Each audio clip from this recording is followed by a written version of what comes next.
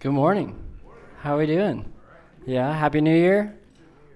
I hope your slides kicked off better than ours this morning. We're mid worship in a song, and the Apple TV just decided to turn on, and TV did his own thing, and all of a sudden there's this weird Apple animation of a horse and various backgrounds of nature just popping up while we're trying to worship. So it was fun.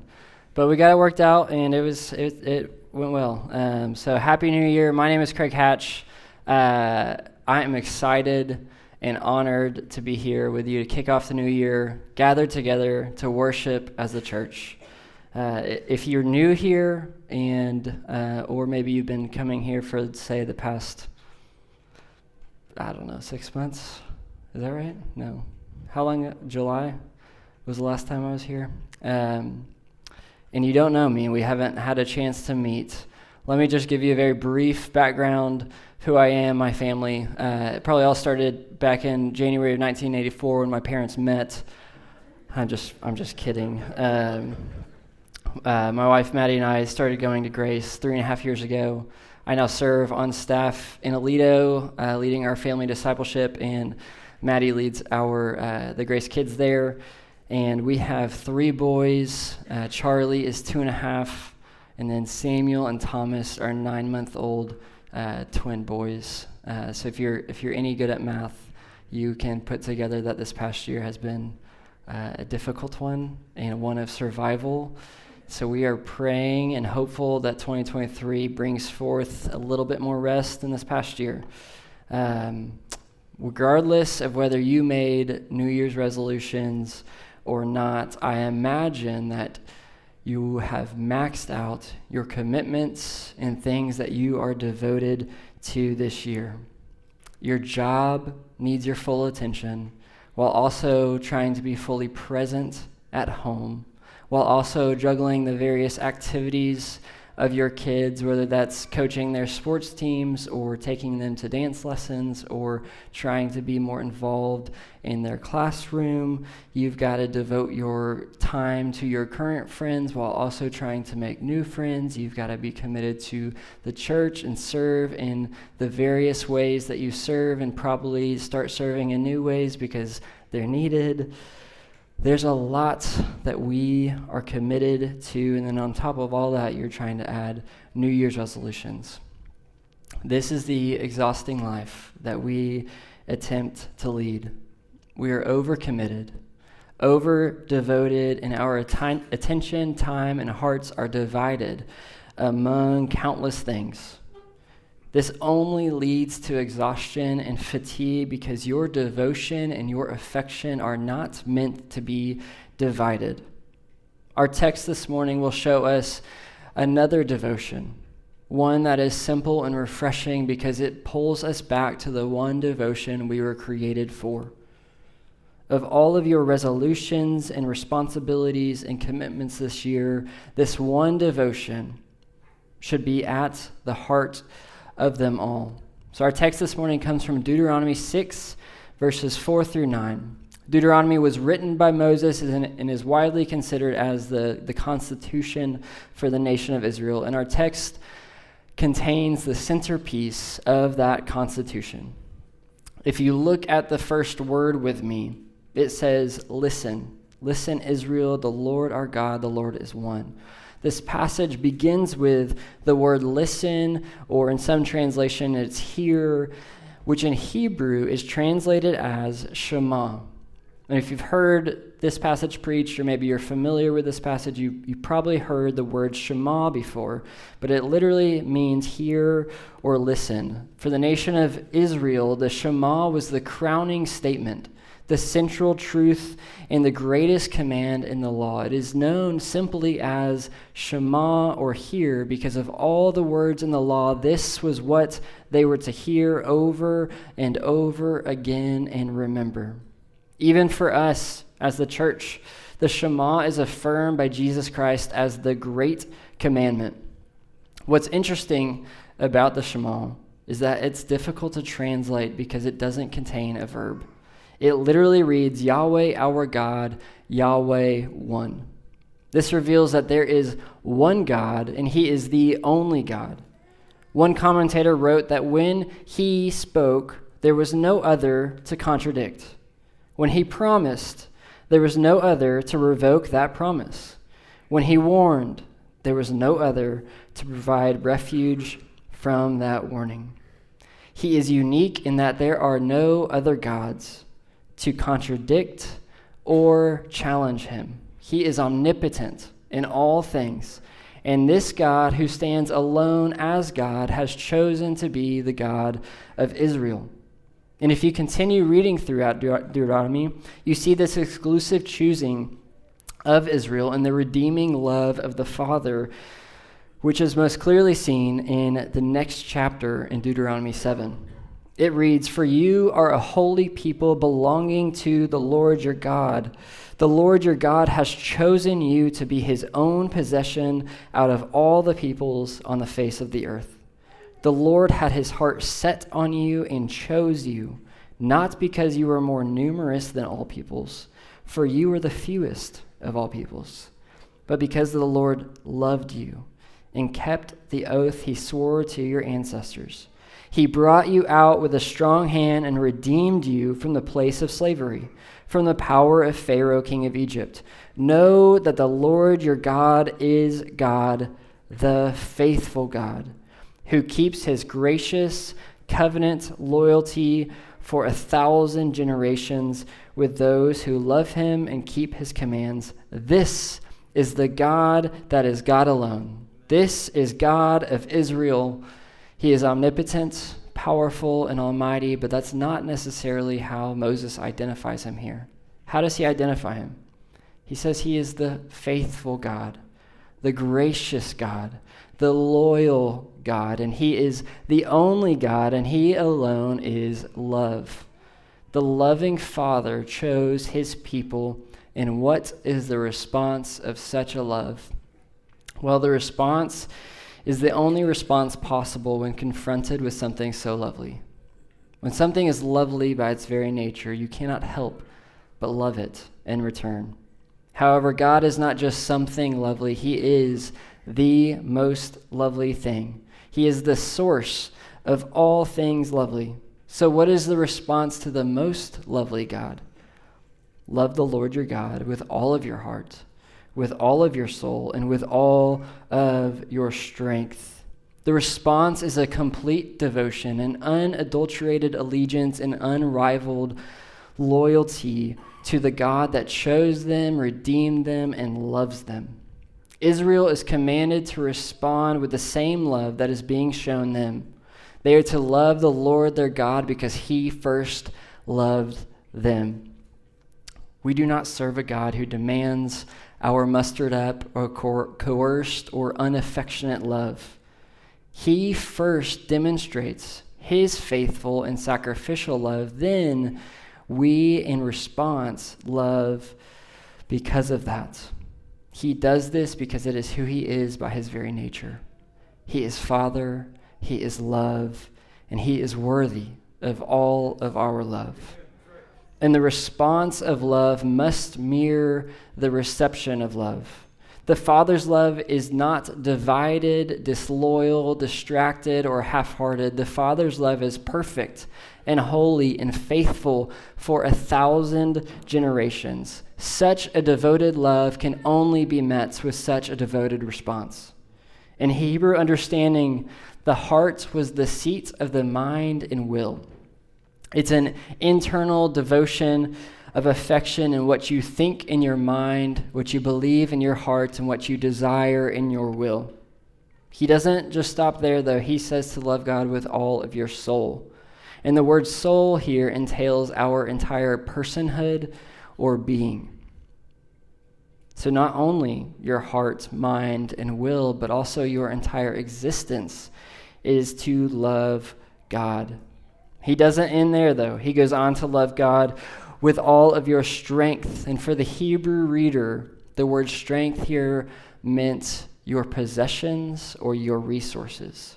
So not only your existence, but everything you own, have, and do is for the purpose of loving God. And to be clear, we aren't commanded to love God to such an extent because he needs our love. We're commanded to love to such an extent because that is the extent to which the Father loves us. Now, let's just stop and self-evaluate for a second. Is your love for God like this?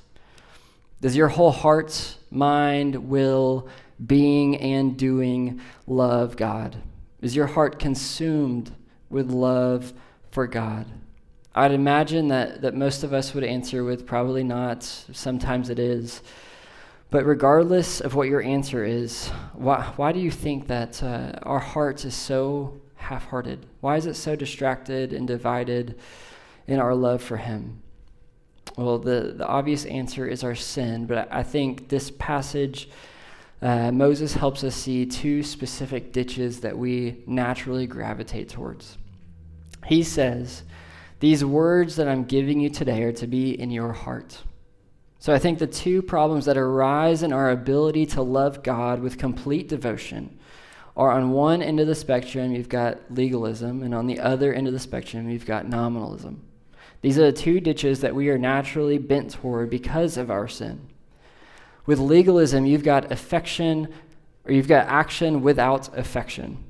It is obeying the commands upon stone without having them upon your heart. We can slip into legalism when our heart is removed from obedience and we're just checking off the box of loving God. Moses is telling them it's not enough to just know these words and be able to recite these words, but they must be upon your heart and drive your affections for God. So you cannot truly love with just mere knowledge of God, but you cannot also truly love without knowledge of God.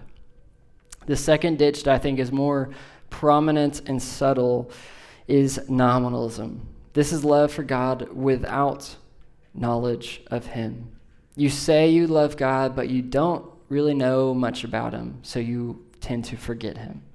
Your life is not one of obedience to his commands, because his commands are not upon your heart either. You may claim love for God, but your love is devoted to everything else. If you take a look at what you prioritize the most and spend the most of your time and energy on, you're probably going to see what your greatest love is that rivals your love for God. It might be that you make all the time in the world and schedule everything around Saturdays so you can watch college football. This would be me. Or on Sundays to watch the Cowboys game. This would be probably Lucas, maybe.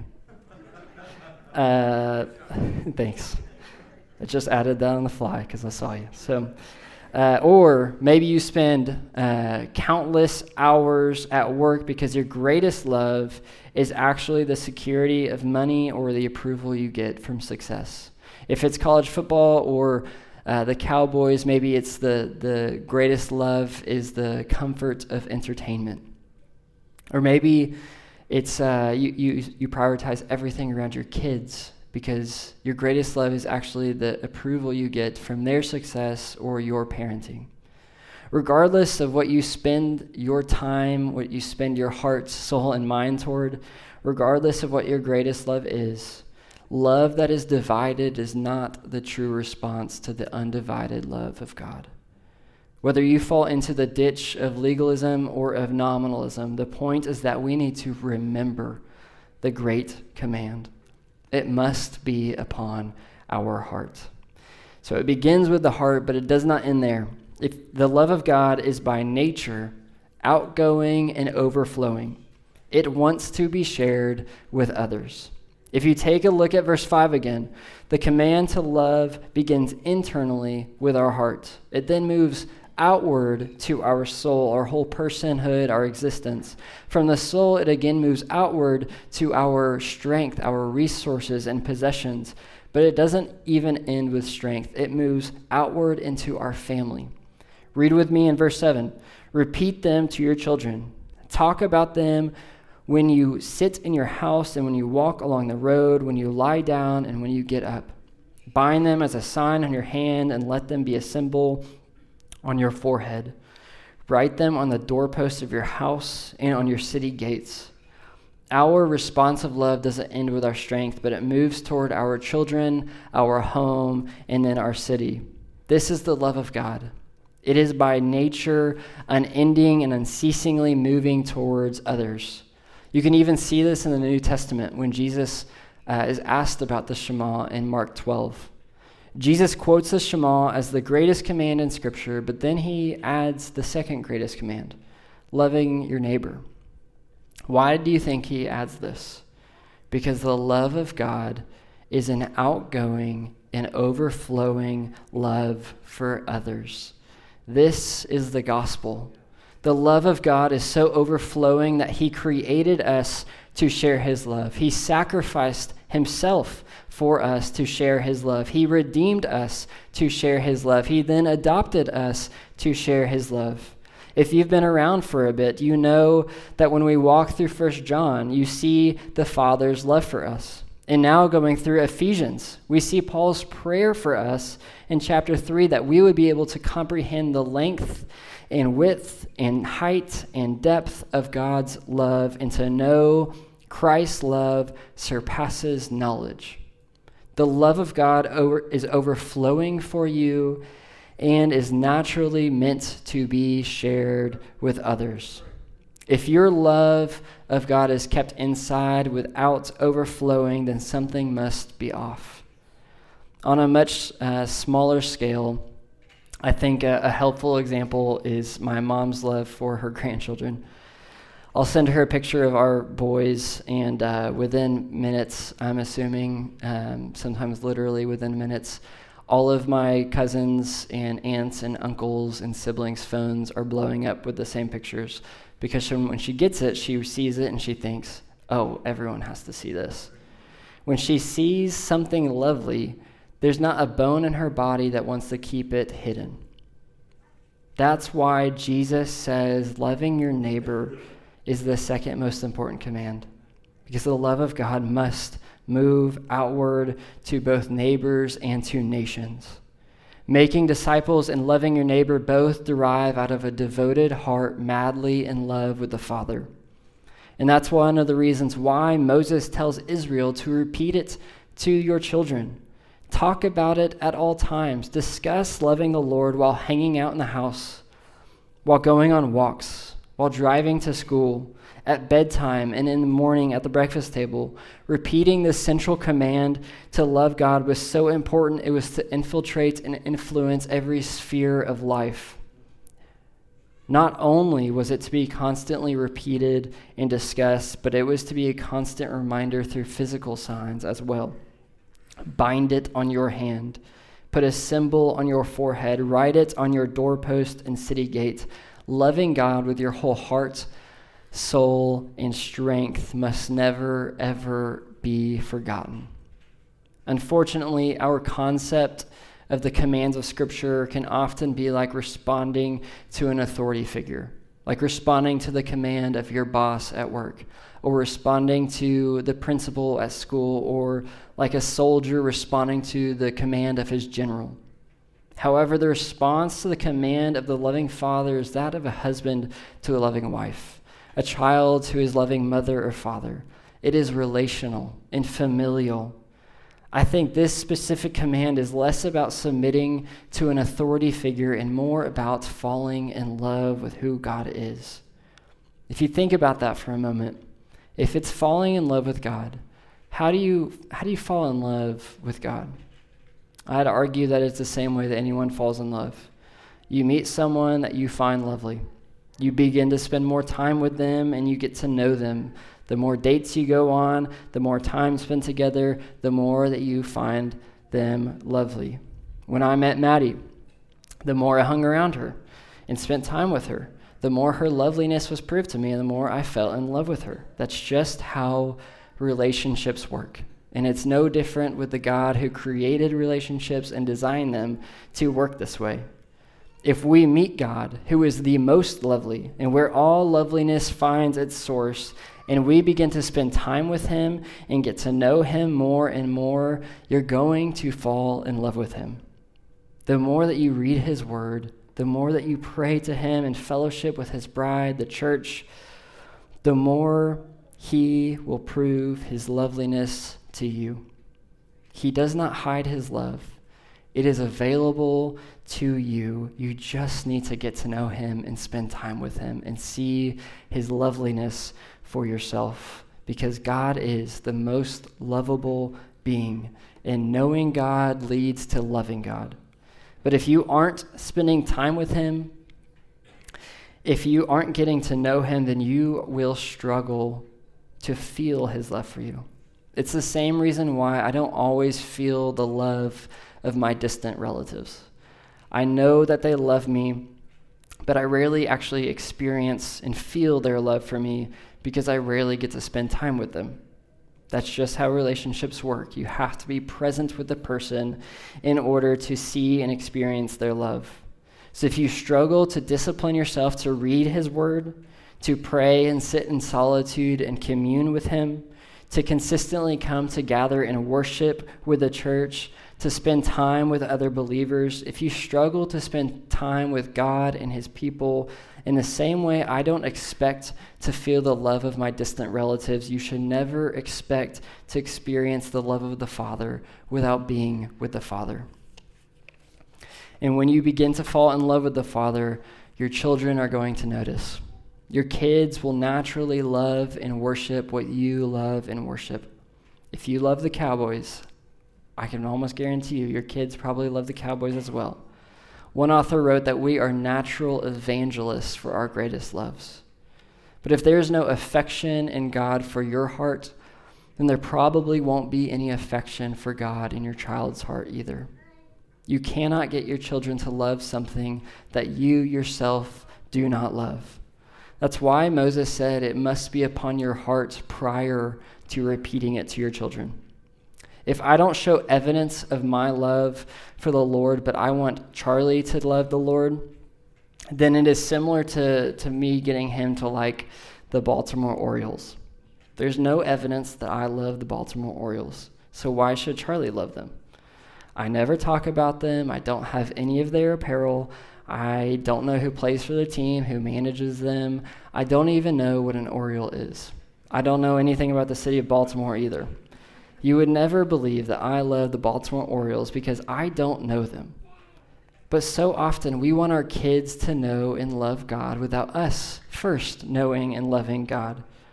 If you want them to know and love God, the best thing you can do is to fall in love with him yourself by knowing him, spending time with him, communing with him, and experiencing his loveliness. At that point, his love will overflow into everything else. And as a side note, I don't love the Orioles, but I do love my Baylor Bears and Sikkim Joel, thank you. I'm taking a hiatus to cheer for TCU currently because of they're going national championship. Okay. Go Orioles, that's right. All of that was to say, the side note of a side note was Charlie was doing Sickums at 9 months old, so clearly we are natural evangelists for our greatest loves. And the more you begin to fall in love with something, the more you sacrifice your time and devotion for it. The more you sacrifice your heart, soul, and strength to it. For example, a few weeks ago, Trin and I took Charlie and Witten to the Aledo State Championship game. I bought a new Aledo Bearcats t-shirt for him and for me because we didn't have anything. We drove 40 minutes to Arlington, left Maddie and the babies at home. I spent money on the t-shirts. I spent money on the tickets. I spent money on gas. I spent money on parking. I spent the most money on snacks at the game. We give about half of our day to be there. I sacrificed money, time, and energy to be at that game. Why did I do that? No one told me I had to be there. No one commanded me to be there. I did it because we now live in Aledo and we're beginning to love the town. I did it and I sacrificed my time and my devotion because of love. But the reality is that my love for Aledo is nothing compared to the people who have been there much longer than I.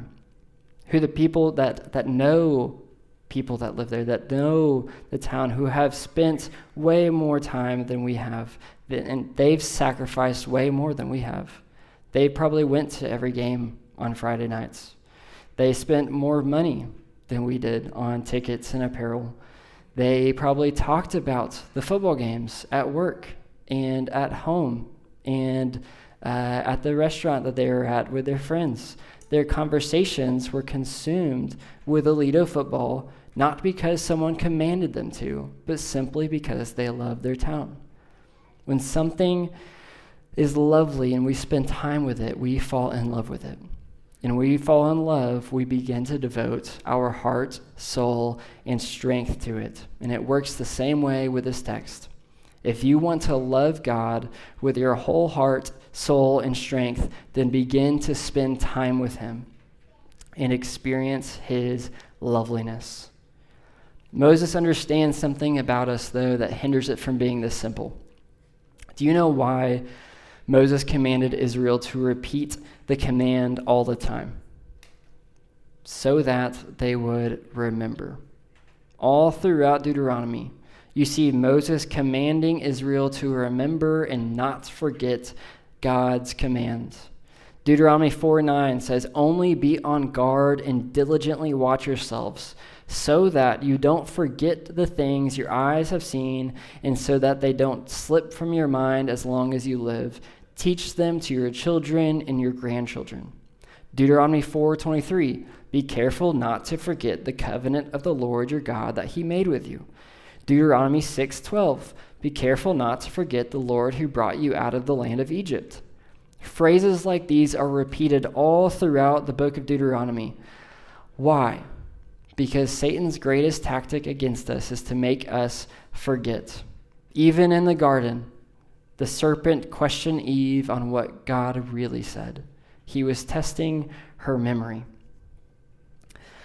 And Moses knows this, as clearly the nation of Israel forgot God quickly and forgot him often. The point of commanding them to repeat the Shema so often is so that they would remember. And we are the same way. We're broken, sinful, and quick to forget. And that is why we need spiritual disciplines, to remember and remind ourselves how lovely God is. In order to fall in love with him, I've got to spend time with him. But I'm not naturally going to do this. My heart is not naturally bent towards godliness, as J.I. Packer would say. Like Israel, I need to be on guard and diligently watch myself so that I don't forget the love of God. I need to schedule time each day to read his word. I need to build in moments throughout the day to pray. I need to begin writing my thoughts and prayers in a journal and schedule meals with others in the church. I need to schedule time into my family's rhythm to read, pray, and sing together for family worship. I need to be disciplined to consistently gather with the church to worship. And through diligent disciplines like these, your own love for the Lord will grow, and your kids will be exposed to his loveliness as well. And that's why we as a church believe that parents are the primary disciple makers of their children. God has instructed the parents to teach the Shema to their children because the home is the unique means of discipleship used by God to tell the next generation of his love. We use the Village's framework of time, moments, and milestones because it is derived specifically from this text. If you look at the text again, time, which is the intentional time scheduled to read, pray, and sing together as a family. You see it right there when you talk about them as you sit in your home, when you lie down, or you rise up. It's why we recommend family worship at bedtime or at the breakfast table. You see moments, which is taking advantage of ordinary everyday opportunities to discuss gospel truths. You see it when you are walking along the road, as you are going along in life. Finally, in milestones is marking significant occasions of God's faithfulness in your family and celebrating it.